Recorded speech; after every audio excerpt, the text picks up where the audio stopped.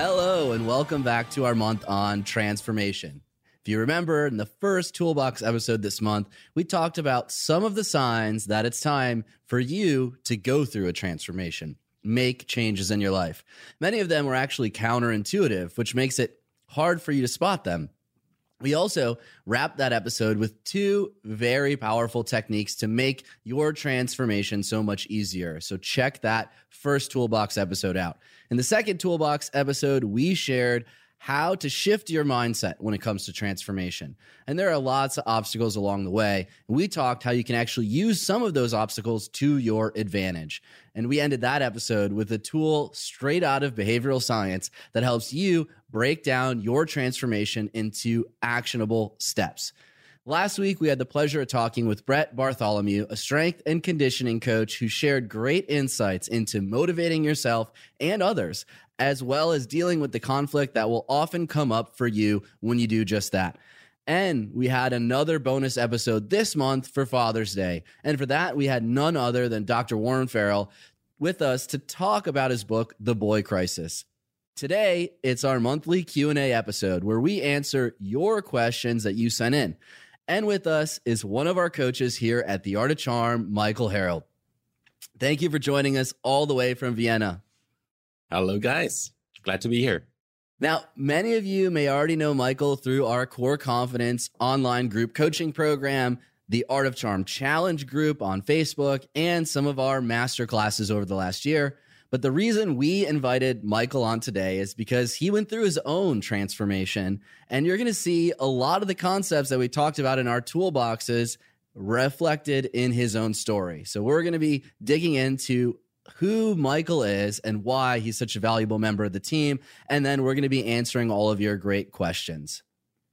Now, Michael, Johnny and I know about your transformation, but our audience knows you as the guy who helps us on the show. We drop your name at the end of every episode. You give us the great science. Always doing phenomenal research to get us prepped and ready. But we would love for our audience to get to know you a little bit better. And I know that you've gone through quite a transformation. Okay, so if I want to talk about my own transformation, we need to turn the clock back a couple of decades. And when I was a kid, I was still out and about with the other kids, riding my little green bicycle through town. And then one morning I would wake up and I was no longer able to ride that bicycle. And a year later, I would wake up and I was no longer able to run with the other kids. I was extremely shy and I was extremely insecure. And the main reason for that is that I have a disability. I'm living with a neuromuscular condition, which is called spinal muscular atrophy. And in short, that means that my muscles are extremely weak. And this gets worse pretty much every year. And this was something that just, was a part of my life. And I was always struggling with that, always thinking that I'm not as good as others. I'm not as strong and fit as others.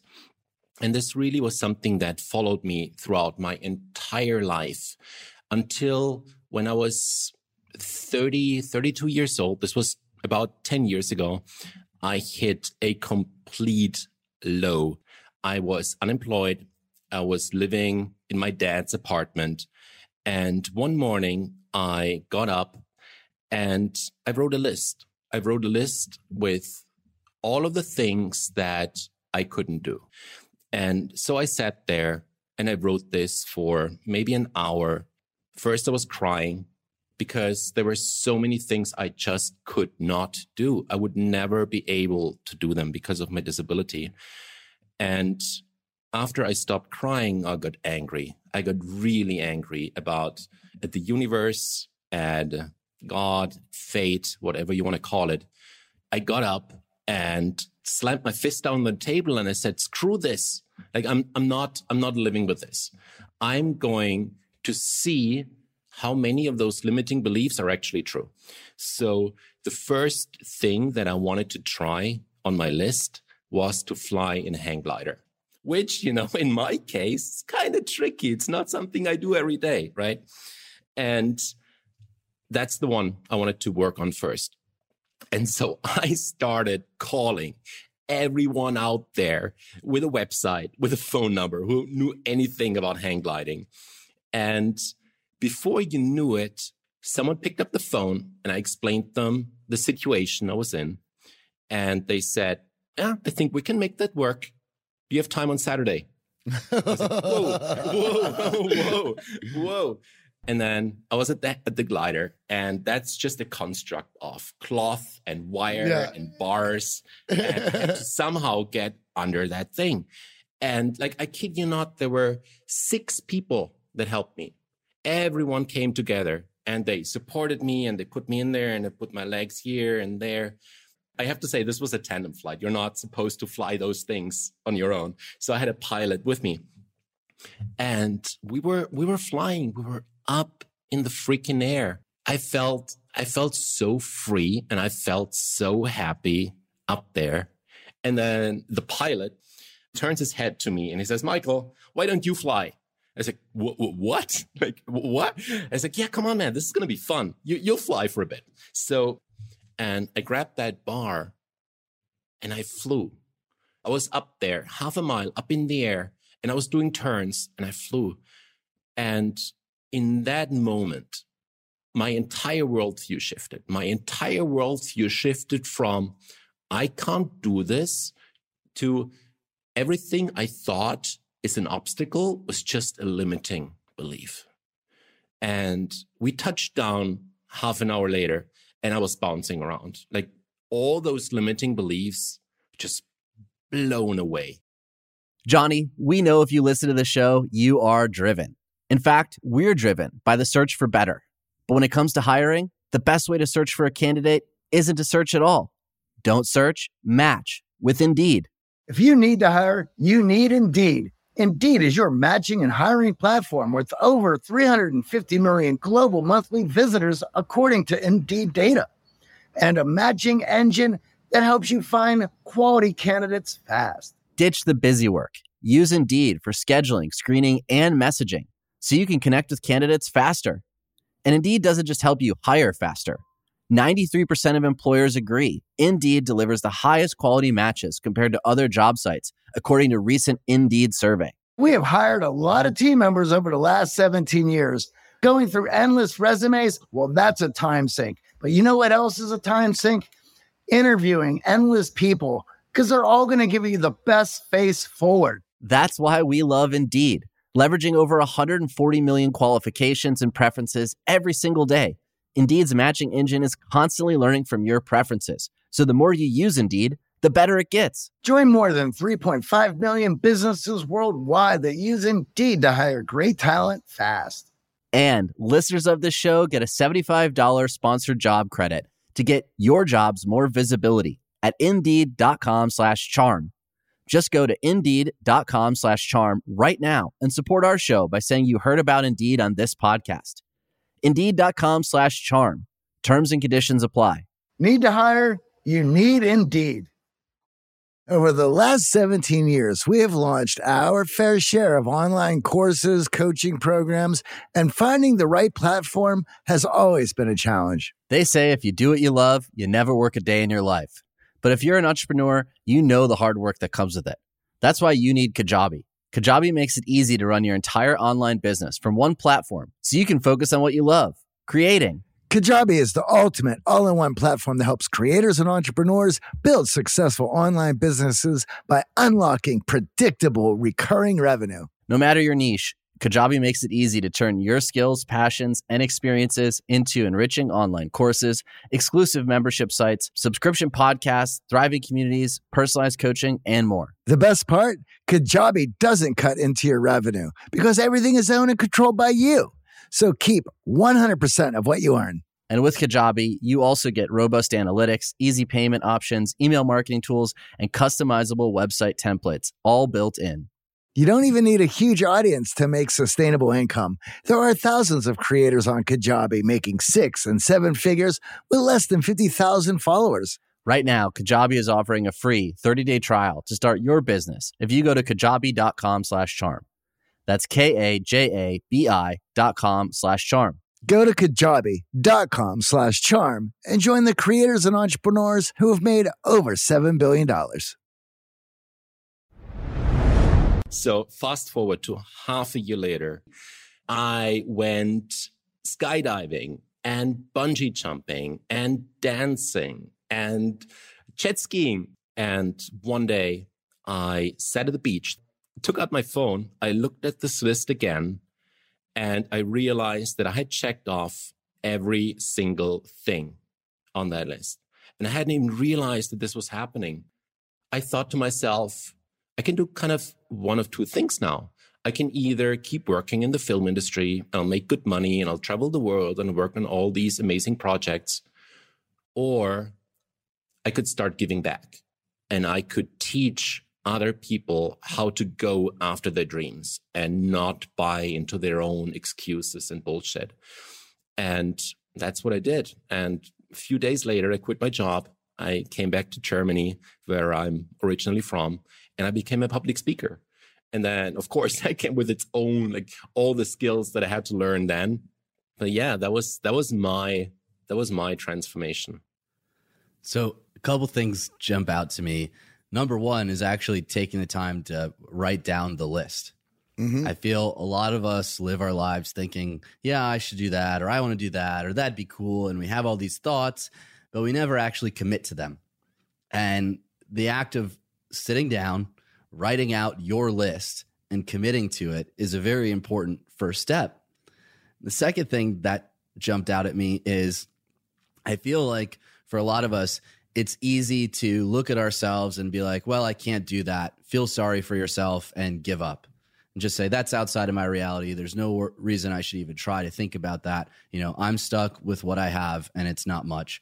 And in my mind, to face both of those fears, right? The fear of committing to this, saying, hey, I'm going to write out this list, and the fear of, hey, you know, internally, I might not feel that this is possible, but I'm going to go after it anyway. Can you talk a little bit about how you face both of those? Because obviously for a lot of us listening, I'm getting afraid just thinking about being up in a hang glider and some of the other things on your list.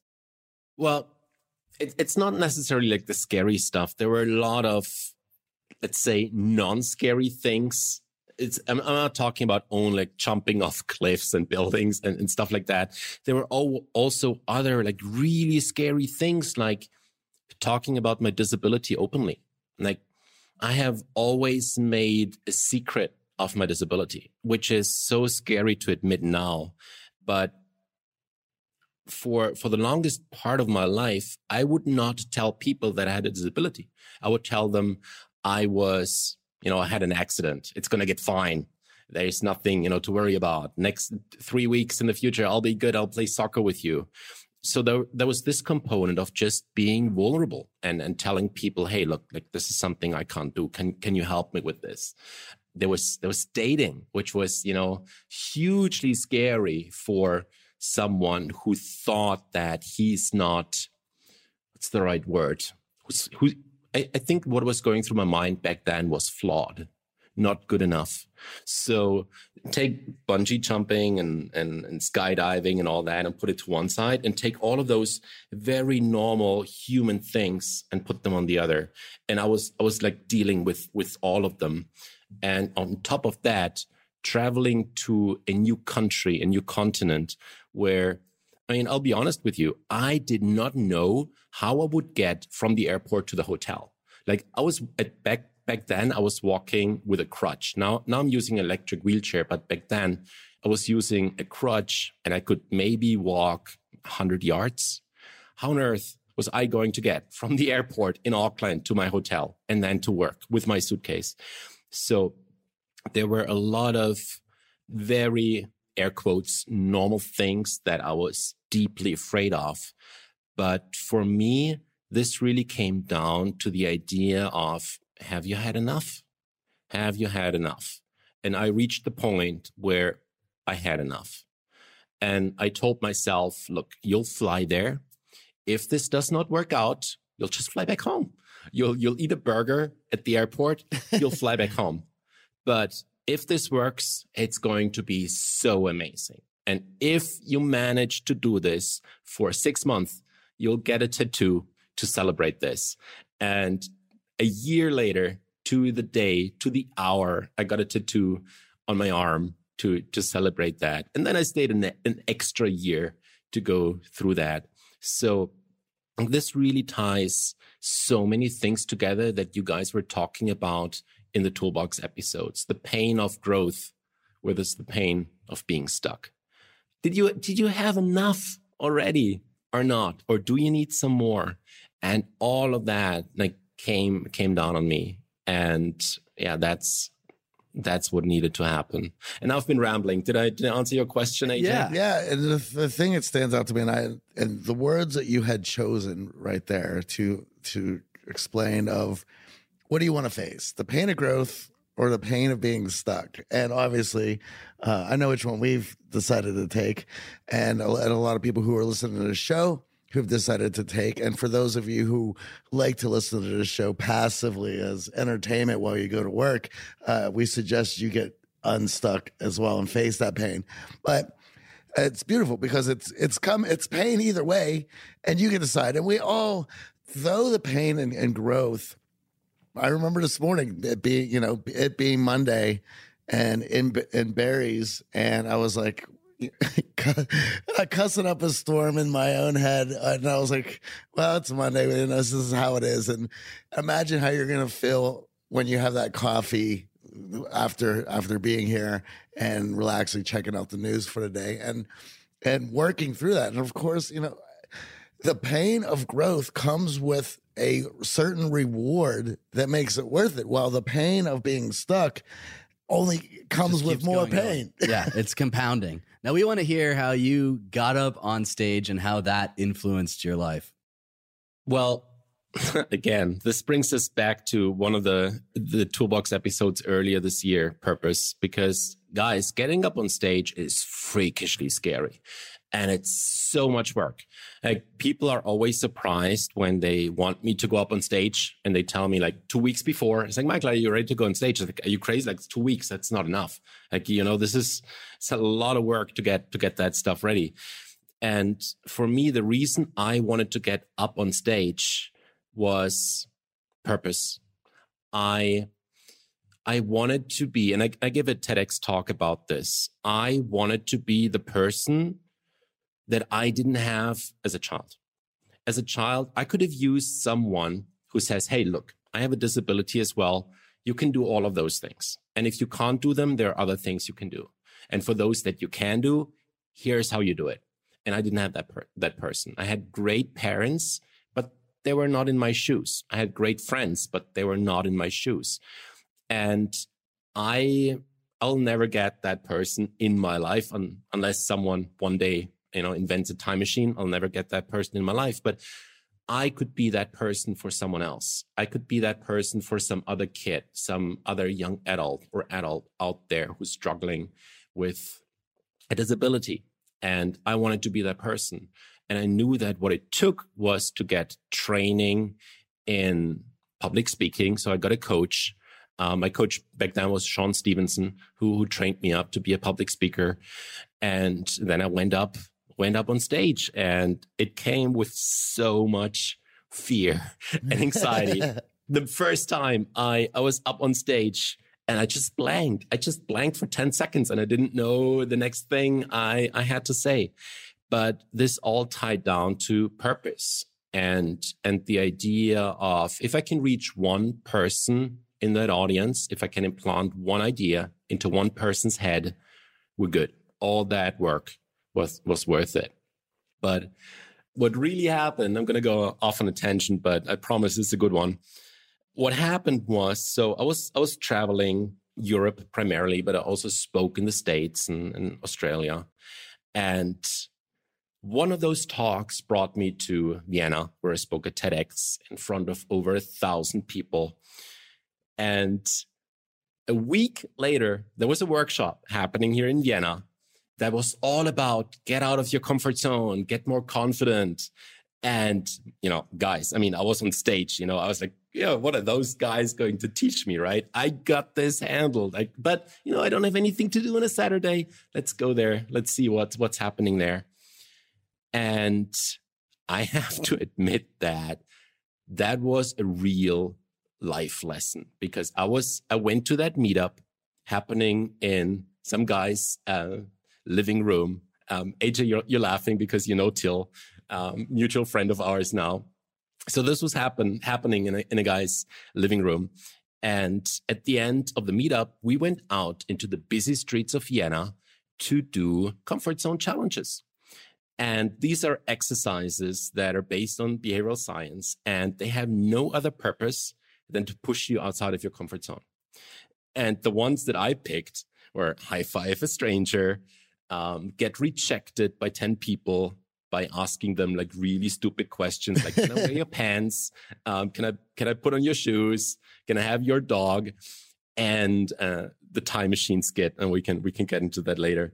So we arrive at this busy street in Vienna, and I froze. I completely froze. I could do nothing. I wanted to high-five strangers, and my hand wouldn't even come out of my pocket. I felt like a blind hedgehog who was trying to cross a motorway. I was so anxious. And I was asking myself, like, what's happening here? I really thought I was confident. And luckily I had a coach by my side who pushed me through this. And half an hour later, I went through my challenges. And I was so happy at the end. Like, this was really the second big transformation in my life. I went through those challenges, had this big smile on my face because I made so many people laugh. I got so many high fives, and I was out there. I was living. I was alive, talking to strangers, interacting with strangers. And I told Till after the meetup, I said, man, I need this. I need this in my life. I need to get this figured out. I'm going to come here every single week until I got this figured out. And he said, oh man, that's too bad because I'm leaving the city next week. I said, what? No, I was like, no, don't do this. And I thought about it for a second, and I said, if it's okay, I'll take over these meetups. I have no idea how to do this. I have no background in this. But I need this. I need this in my life because I need to fix this. And I brought in a couple of other guys that had gone through the meetups for a few times. And I held them in my own living room for 1.5 years. Every single week, I had 20 to 30 people in my living room, and we were doing self-development work. We went out and we did comfort zone challenges. And 2 things happened in that time. One, I got that figured out for myself. And now you see me somewhere in Vienna in the pedestrian crossing, and because I'm bored, I'm howling like a wolf. Or, I'm in the checkout lane at the supermarket and I'm bored, so I'm getting some high fives. And the other thing that happened was that I realized I'm really good at helping people through this because I've been there myself. And I know how scary this is, and I know how powerful it is to go through this as well. And before I even knew it, I was a coach, and I was helping people through this, in all kinds of programs and online coaching programs and so on. Which is now the basis for our core confidence program. What I think is so remarkable about that is I feel that a lot of us have a fear of public speaking for sure. Oh, yeah. And as you become a public speaker, I would think that you would naturally have that confidence, that howling like a wolf wouldn't be that difficult because you're up on stage giving these talks to large audiences. Why would howling in the street be scary to you? Because public speaking, by the way, I don't know if you guys know this, but public speak, if you send a few researchers out into the world with a pen and a paper, and you have them ask people, what are you most afraid of? The first thing they're going to say is public speaking. Second thing they're going to say is death, which, it's curious in and of itself. But the thing with public speaking is that it's a very specific fear. It's not public speaking and talking to strangers or talking to that attractive person walking down the street is very different, because when I'm up on stage and I'm talking, I'm not talking, I'm reciting. I've written that stuff out for weeks. I've rehearsed it for weeks. I got invited to speak at the United Nations last month. That was a 15-minute talk, 150 hours of work that went into it, of writing and rehearsing, to a point where I could give that talk backwards and forwards at twice the speed, no matter what. And that is very different from talking to someone at a party or networking event or out there in the street, because now you have a two-party operation. Now, two people are talking. There are a lot of variables you can't control. You can't control the outcome. You can't control what they say. And now you're dealing with a very, very different fear and a very different skill set that is a lot more demanding than only being up on stage and giving a talk that you wrote down.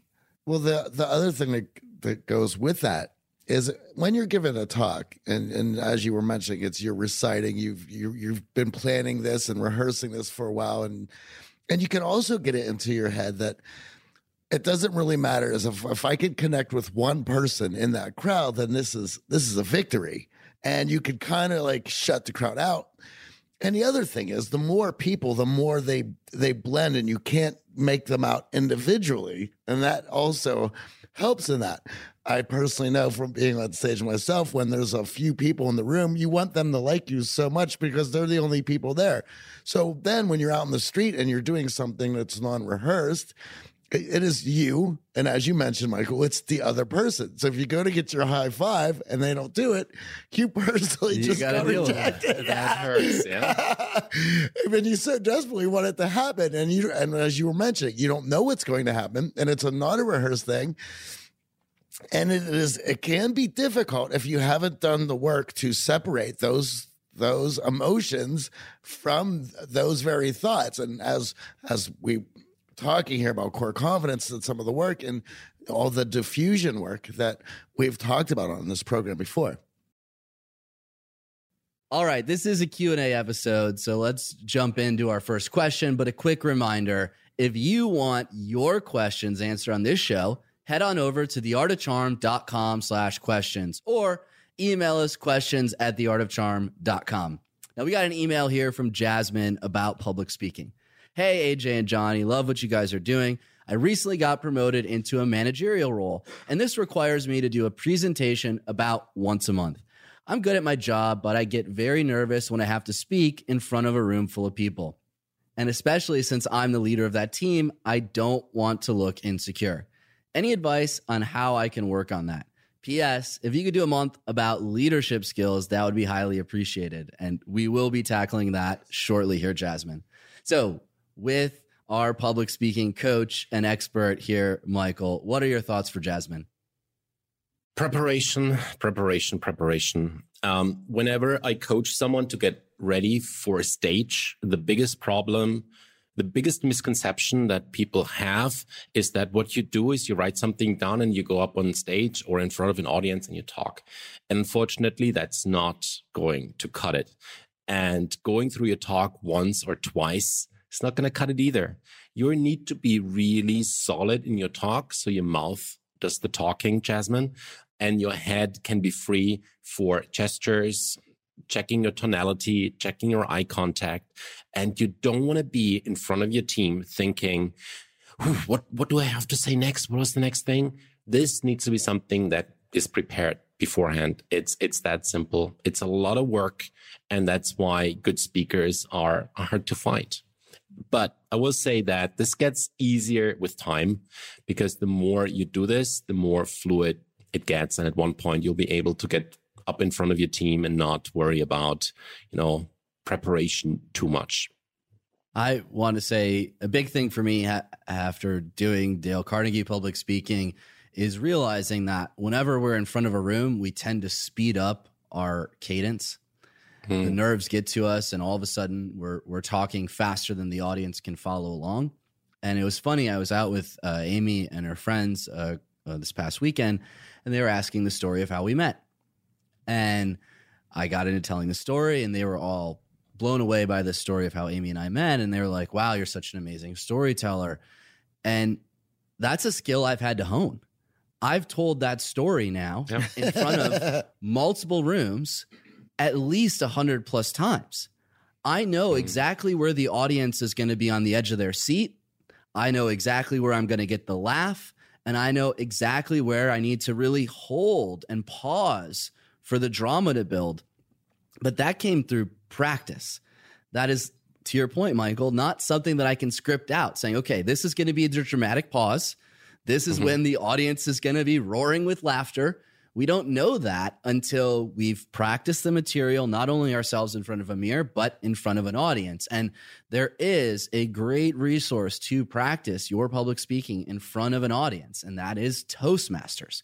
We recommend it to all of our clients as an opportunity. If you don't have classical public speaking training and you don't have an opportunity to really practice in front of an audience, that is a space where you can get that ability to read the room so that you aren't just delivering words to a bunch of people, but you're managing the emotions. You're using pause and tension to your advantage. And certainly, if you're listening to this podcast, I'm going to guess there's a high percentage that you listen to other podcasts that are led by comedians, probably even Mr. Rogan, as it seems that everyone listens to him these days. But, you know, Joe gives you, what's interesting and fun about Joe, certainly when he has his comedian friends on, is you get a kind of behind the scenes look at the work that goes into that. And I don't think that was ever shown to this degree in history, at least on a mainstream sort of level. And, you know, AJ, you and I went to see Jim Jeffries a few years ago. And I remember that he was working on jokes that didn't end up to a special that we heard again about a year and a half later that he was working on. And as you were saying, you don't know when what the audience's reactions are going to be through the story, and you just can't get up there once and tell it and get the knowledge, and then that's the joke. It has to be done multiple times, and this is why comedians look for those opportunities to tell their jokes, to get up in front of that crowd, taking on open mic nights, jumping on at the Comedy Store last minute, letting them know, hey, I need to work on my material. I need 15 minutes here. So for Jasmine to get excited and look for those opportunities to practice storytelling, to practice whatever those opportunities are, to get in front of people and speak, because it's in those moments that you're going to start allowing that anxiety and nervousness to start to dissipate. And it's only going to be through those moments that that's going to happen. There is nothing else that you could do. Yeah. And, you know, with the boot camp experience, the week-long program here in LA, Johnny and I are public speaking, me on Tuesday, you on Wednesday. And it is a performance. It is getting up on stage to share all of the teachings that we have here at the Art of Charm. But what's so great about it is it provides us that opportunity for practice so that when we do get invited to talk to bigger audiences, to go on other stages, we've had that opportunity in front of the room. So that really is key with all of this practice. So there's the preparation and there's the real world experience. And when those two things come together, you can become a sterling public speaker. Here's a question we got about a romantic relationship.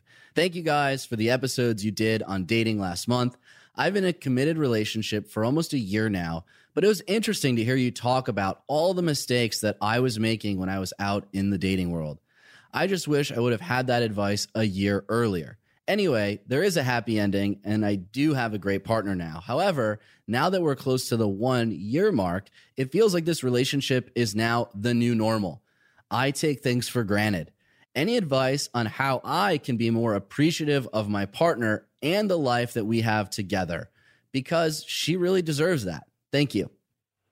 Ooh, this is a good one. Can I throw out something that's going to be very counterintuitive and might need a few moments to detonate in people's brains?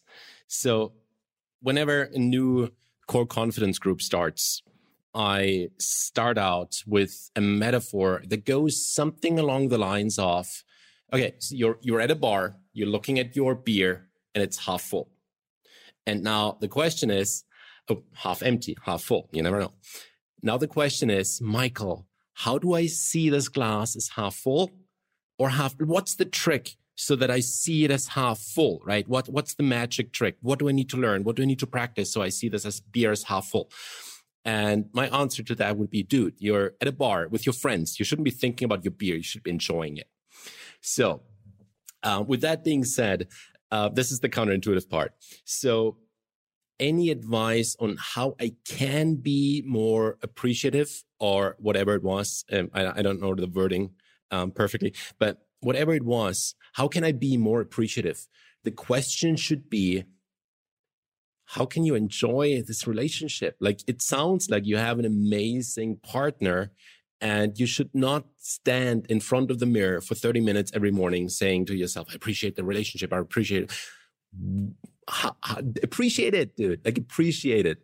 Be there. And maybe the question that you can ask yourself, and I'm going to change one of the exercises that we do in Core Confidence to your specific question. If you would appreciate this relationship 150%, what would you do? Write it out and do it. Does that make sense? Yeah, and I think what he's really struggling with is he now realizes that he's not present in the relationship anymore, and things are starting to be taken for granted. Distractions have crept into the relationship, and with it, he's probably feeling some pressure that he doesn't want to lose all of that amazing emotion, the honeymoon phase that starts with any new relationship. And listen, this is a very common struggle in all relationships. So this is not just you. Everyone feels this, and we're all struggling to give full attention to our partner. But there are certain things you can do to carve out time to be more present. And in being more present, you're going to find that gratitude and that appreciation flows. And for me, I've talked about this on the show previously, but Amy and I, both busy lives trying to have a successful career, it's not always easy to find the time to manage friends, personal life, and dedicate time to our relationship. So what we did was we finish our work week with date night every single Friday. And typically it's us exploring one of the great sushi restaurants here in Los Angeles. And with that, we've created time, no phones, and that has allowed me and her to be present and engaged in our relationship. And now, because of that, we've added hikes and we've added other opportunities where the devices don't come out and we can just be fully present for one another, knowing that other times in the week, it's going to be hard. You have work responsibilities. You got to get that other thing done. And it can be a challenge. But if you carve out that space, and that for us meant putting it on the calendar. This is a non-negotiable. I'm not scheduling anything else on my Friday night. My friends now know. Till laughs. Oh, it's Friday date night, right? Unless Amy is traveling or I'm traveling, that is our ritual every single week to keep us present, to keep us connected in a world where we're constantly being distracted and pulled away from each other. We also have a fantastic toolbox episode on this exact subject, mastering connection in romantic relationships. We're going to be dropping that on July 1st, so get very excited about that. We asked you guys on Instagram about what you struggle with when it comes to transformation, and we got a few good messages here that we want to tackle. The first one is, I feel like I'm running over the same ground. I know things mentally that I haven't yet implemented. I'm too reproachful and underconfident in all of my relationships, and I judge myself harshly. And this is a question we get all the time after program. The guys come through the program and they know that they want to work on themselves, being top performers, trying to squeeze every last drop out of all of your effort and energy. And it's easy to feel overwhelmed and feel like, oh, I'm not getting it done. I'm not doing as good as I want to do. These goals are too far ahead of me. So what advice do you have, Michael, on how to stay in alignment and allow yourself to not judge yourself so harshly? The one thing that stood out for me in that message was something, I know things mentally, but I'm not taking action. I'm not implementing stuff. And that is the first problem, because this is what we do in the 21st century. Like all we smart people, we have a problem. We get a book, we get another book, we get another book, and we get a YouTube channel, and we get an audio book, and we take notes and we put them in the binder, and then we reread them every once in a while. And that's not solving anything. I mean, don't get me wrong. If you're my surgeon, if you're my car mechanic, I kind of want you to read a lot of books before you touch, any of that stuff. But when it comes to social skills, that's when you're at a loss, because this always goes hand in hand. And I like to explain this as climbing up a ladder. So imagine you're climbing up a ladder, you have two hands, obvious. One of them is competence and the other is confidence. And what we as humans always try to do is we want to reach out with competence all the way up and then pull ourselves up there. And that never works, because that's not how you climb a ladder. Instead, you reach up with confidence, then you catch up with competence, you reach out with confidence. And notice what happens when you reach out with confidence. You're outside of your comfort zone. You don't know what you're doing, and it's scary, but you're out there, you're honing your skills, and now competence catches up. And then confidence reaches up again.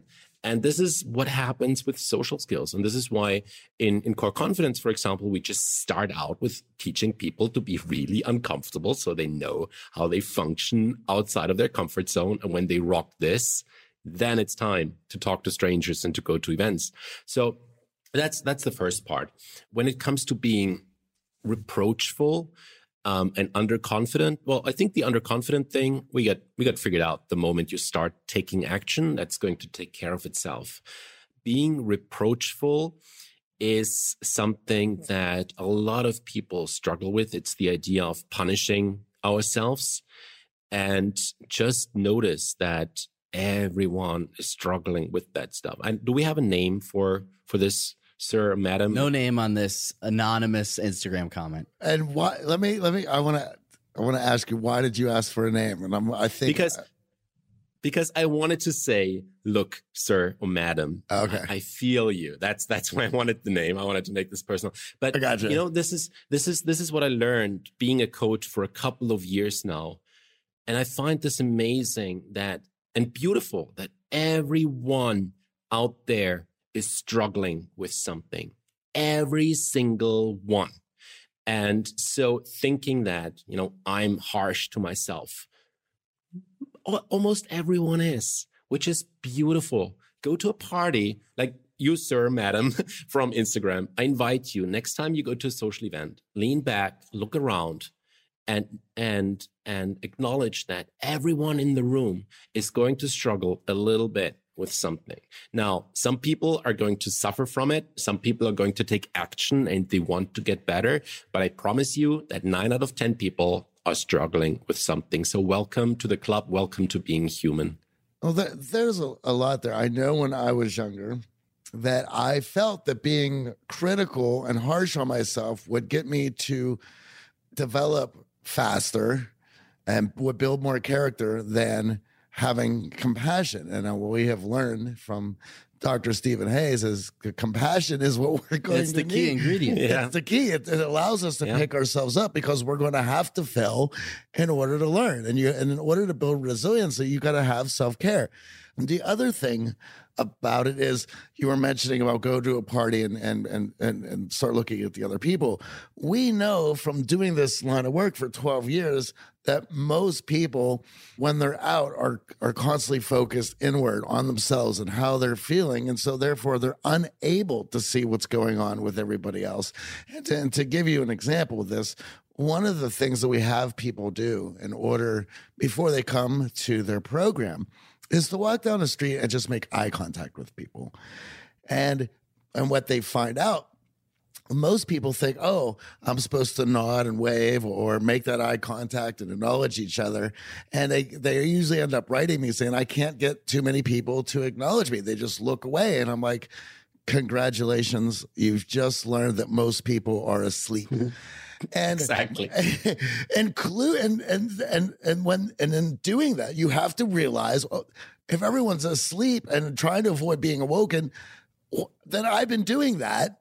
And so now you're going from inward to outward, and where you can start beginning to correct yourself. And as you're correcting these things in yourself, you're able to see them in other people.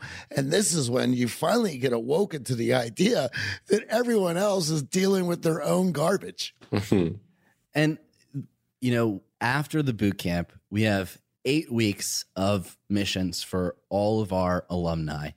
And the first few weeks, we get responses being like, well, that's easy. Why am I doing that? Yeah. I already know this. everyone knows everything, but it's the implementation that's not happening that often leads you to the couch, leads you to the boot camp. And these things build off of one another, but we need to create the space to allow them to become habit, to become something we don't have to think about to do any longer.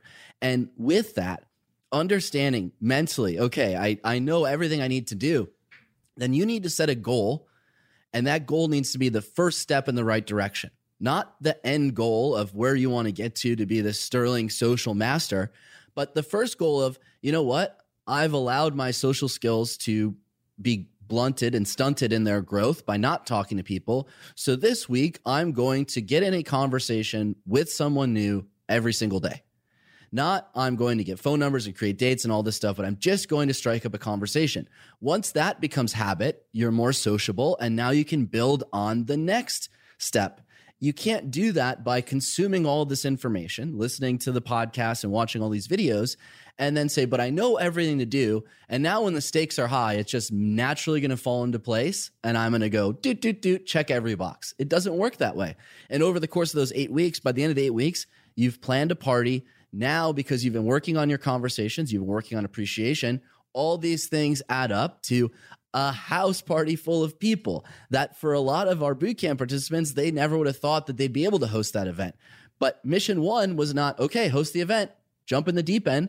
Mission one was reconnect with people in your life that maybe you hadn't talked to in a while, so you can start greasing the wheels for that event.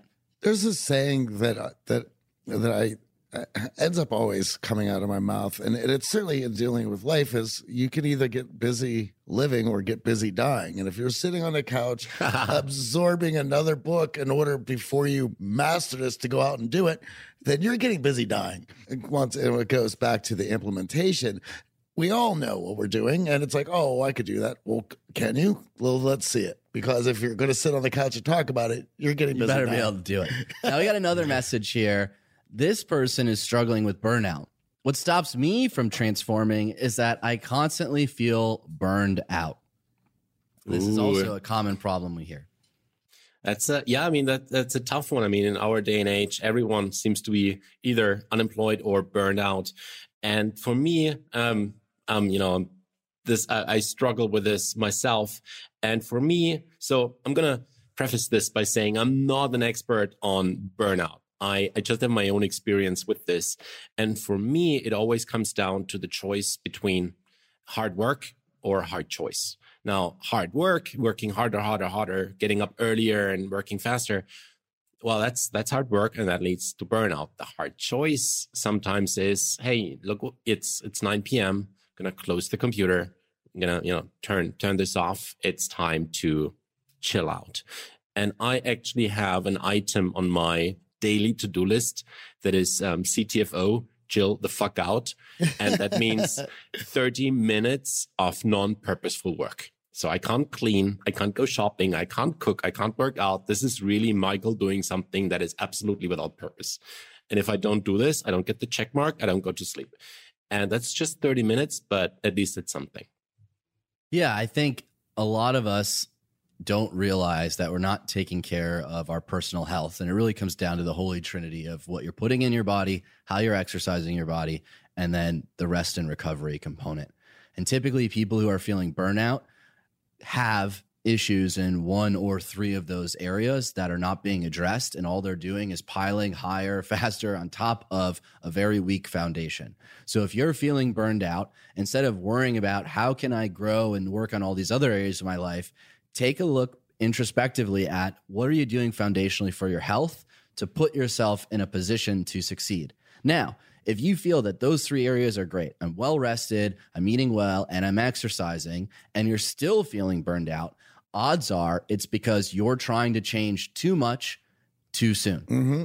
And we see this a lot where after you realize you discovered this, you're like, oh, this is fantastic. I want more friends, more dates, and I want to succeed at work. I'm just going to run in all three directions.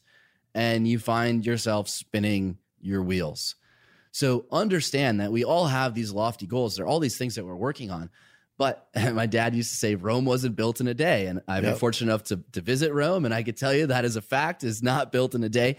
Everything we want is going to come with time. And a lot of times we create artificial deadlines and we put more pressure on ourselves thinking that that's somehow going to produce diamonds, but it doesn't. It ends up burning us out. So look at your goals and say, hey, can I scale back some of these goals while keeping in mind that I need a solid foundation in order to reach them? So here's our challenge for you this week. Michael, as always, we love inviting our guests to give a challenge. What do you think our listeners should do this week? All right. So it's going to be a selfish challenge because I want to work with these guys. I know a lot of people are listening to this podcast and I want to work with them. So join the Art of Charm challenge. Now, you guys have talked about this very often on the show to my enjoyment, because that means people join the challenge and I get to coach them a little bit. Now I want to do this. So everyone out there listening, go to theartofcharm.com/challenge. Join our challenge. This is 10 days, 5 challenges. You'll get your private group on Facebook where I and also AJ and Johnny and all the other coaches jump in and coach you and help you and hold you accountable. There is now over 15,000 people in the group. So it's a lot of fun happening there. I'm always happy to see new faces coming in. So I'm just going to be selfish and tell everyone, please join so I can see you in there. theartofcharm.com/challenge. That is your challenge for this week. Thank you for joining us, Michael. We're so excited to be visiting you in Vienna. If you would love personal coaching with Michael, to meet him, shake his hand, thank him for all the hard work he puts in on the podcast. Johnny and I are going to be there as well to do that. Yes. That is in September. So if you'd like to join us for our mastermind, that is the 5th through the 8th, or the boot camp in Vienna, that is September 10th through 4th. You can find, that is September 10th through 14th. You can find more information on both of those at theartofcharm.com/Vienna. Thank you so much for joining us. Remember, you can send us your questions anytime by heading on over to theartofcharm.com/questions. You can also email us at questions@theartofcharm.com. Michael diligently responds to those emails, checks those emails for us. We love getting them, and all of our Q&A episodes wouldn't exist without you. You can find us on Instagram as well at The Art of Charm. Johnny, we need a favor from the audience here. We would love for you to review the Art of Charm podcast. Head on over to iTunes, find our podcast, and give us a big old 5 stars and leave us a nice little review. We all love reading them, and we appreciate it very much. I love hearing Michael's story. I know we've been working with Michael for a little over a year now with the core confidence groups, and he's been such an active participant in the challenge. It's always great to sit down and hear from Michael, and his transformation is truly remarkable. Next week is July, and that means it's a new month. We are tackling a new theme, and we'd love for you to join us. The Art of Charm podcast is produced by Chris Olin and Michael Herold. Thank you, Michael. Woo-hoo. And Chris. This show is recorded at Cast Media Studios in sunny downtown Hollywood, engineered by Danny Luber and Bradley Dunham. See y'all next week. Take care.